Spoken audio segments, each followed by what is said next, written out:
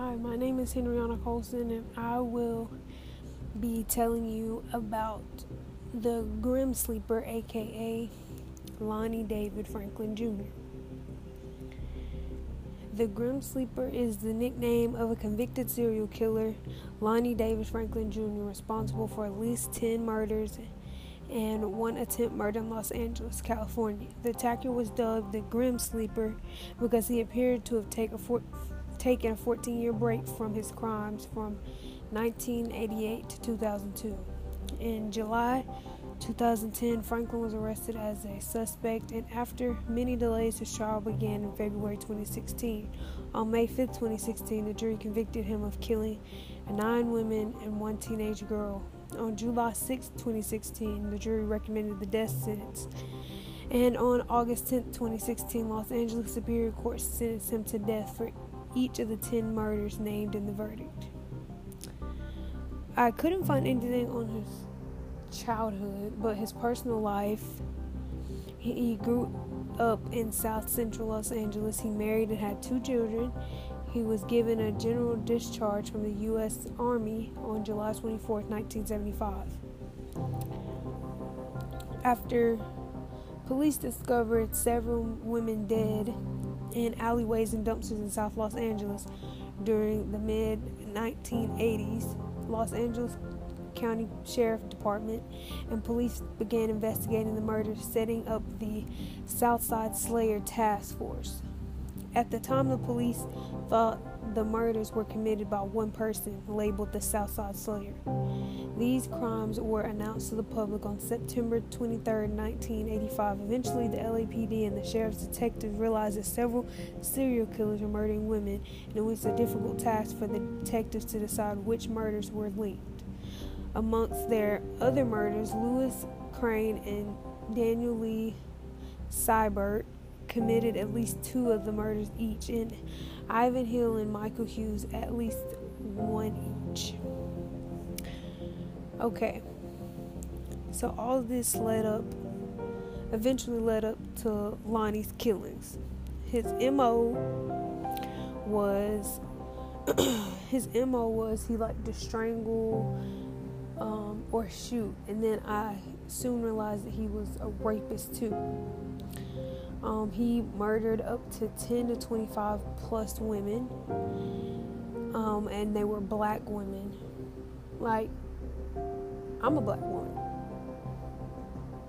Like, if this was me back then, if I was in South Los Angeles, like, do I look like, I mean, I'm cute and all, but, like, I'm not trying to get raped. And I would have been a perfect match. But anyways, he was attracted to people who were like his ex-wife. And his ex-wife was a crack addict. And so he would go and pick up a whole bunch of prostitutes. Because in one of the articles I found, prostitutes, I guess crack was like really popular back then. And so I guess the prostitutes resembled his ex-wife, and he didn't like women like his ex-wife, so he attracted people who were like his ex-wife just so he can kill them. Okay, so when he would take his victims, he would rape them. Well, first he would lure them into his Ford Pinto. It was a bright orange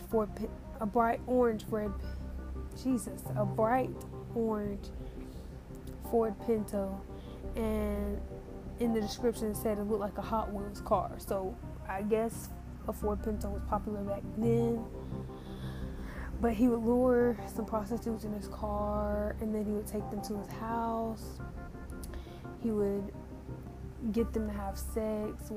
So basically he raped them, and then he would like to take pictures of them. And in different cases, sometimes he took the pictures before he raped them, sometimes he took pictures after he raped them, sometimes he took the pictures during his rape. But he mostly liked taking pictures of them when they were dead, but naked. Disgusting. But yeah. So, and he really didn't seem like the type of guy to rape, because he was like, first he was a garbage man, then he was working for the police. Like, he was like living the best of both worlds, and then he came off as a rapist, so that's great. But anyway, so he got charged for the murders of 10 black women and 1 teenage girl. The girl was 15. She had went missing, and they found his DNA. So he was arrested on July 7th, 2010, and he worked for the police as a mechanic from 1981 to 1989 for the city of Los Angeles.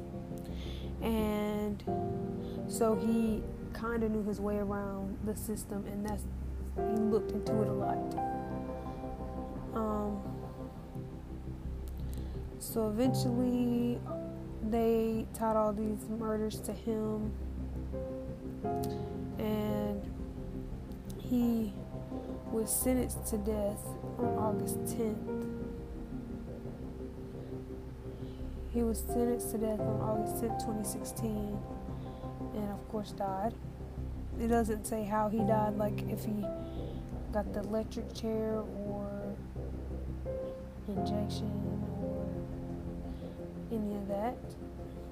But he died, and even though he didn't get convicted of all 37 plus women he murdered, he still got the death penalty, and he still died, which I think is still good. But anyway, that is it for the Grim Sleeper. If he was still alive, I'd tell you watch your backs, but thank the Lord he's dead. But yeah, that is the end of that. Thanks for joining me on CrimeCast.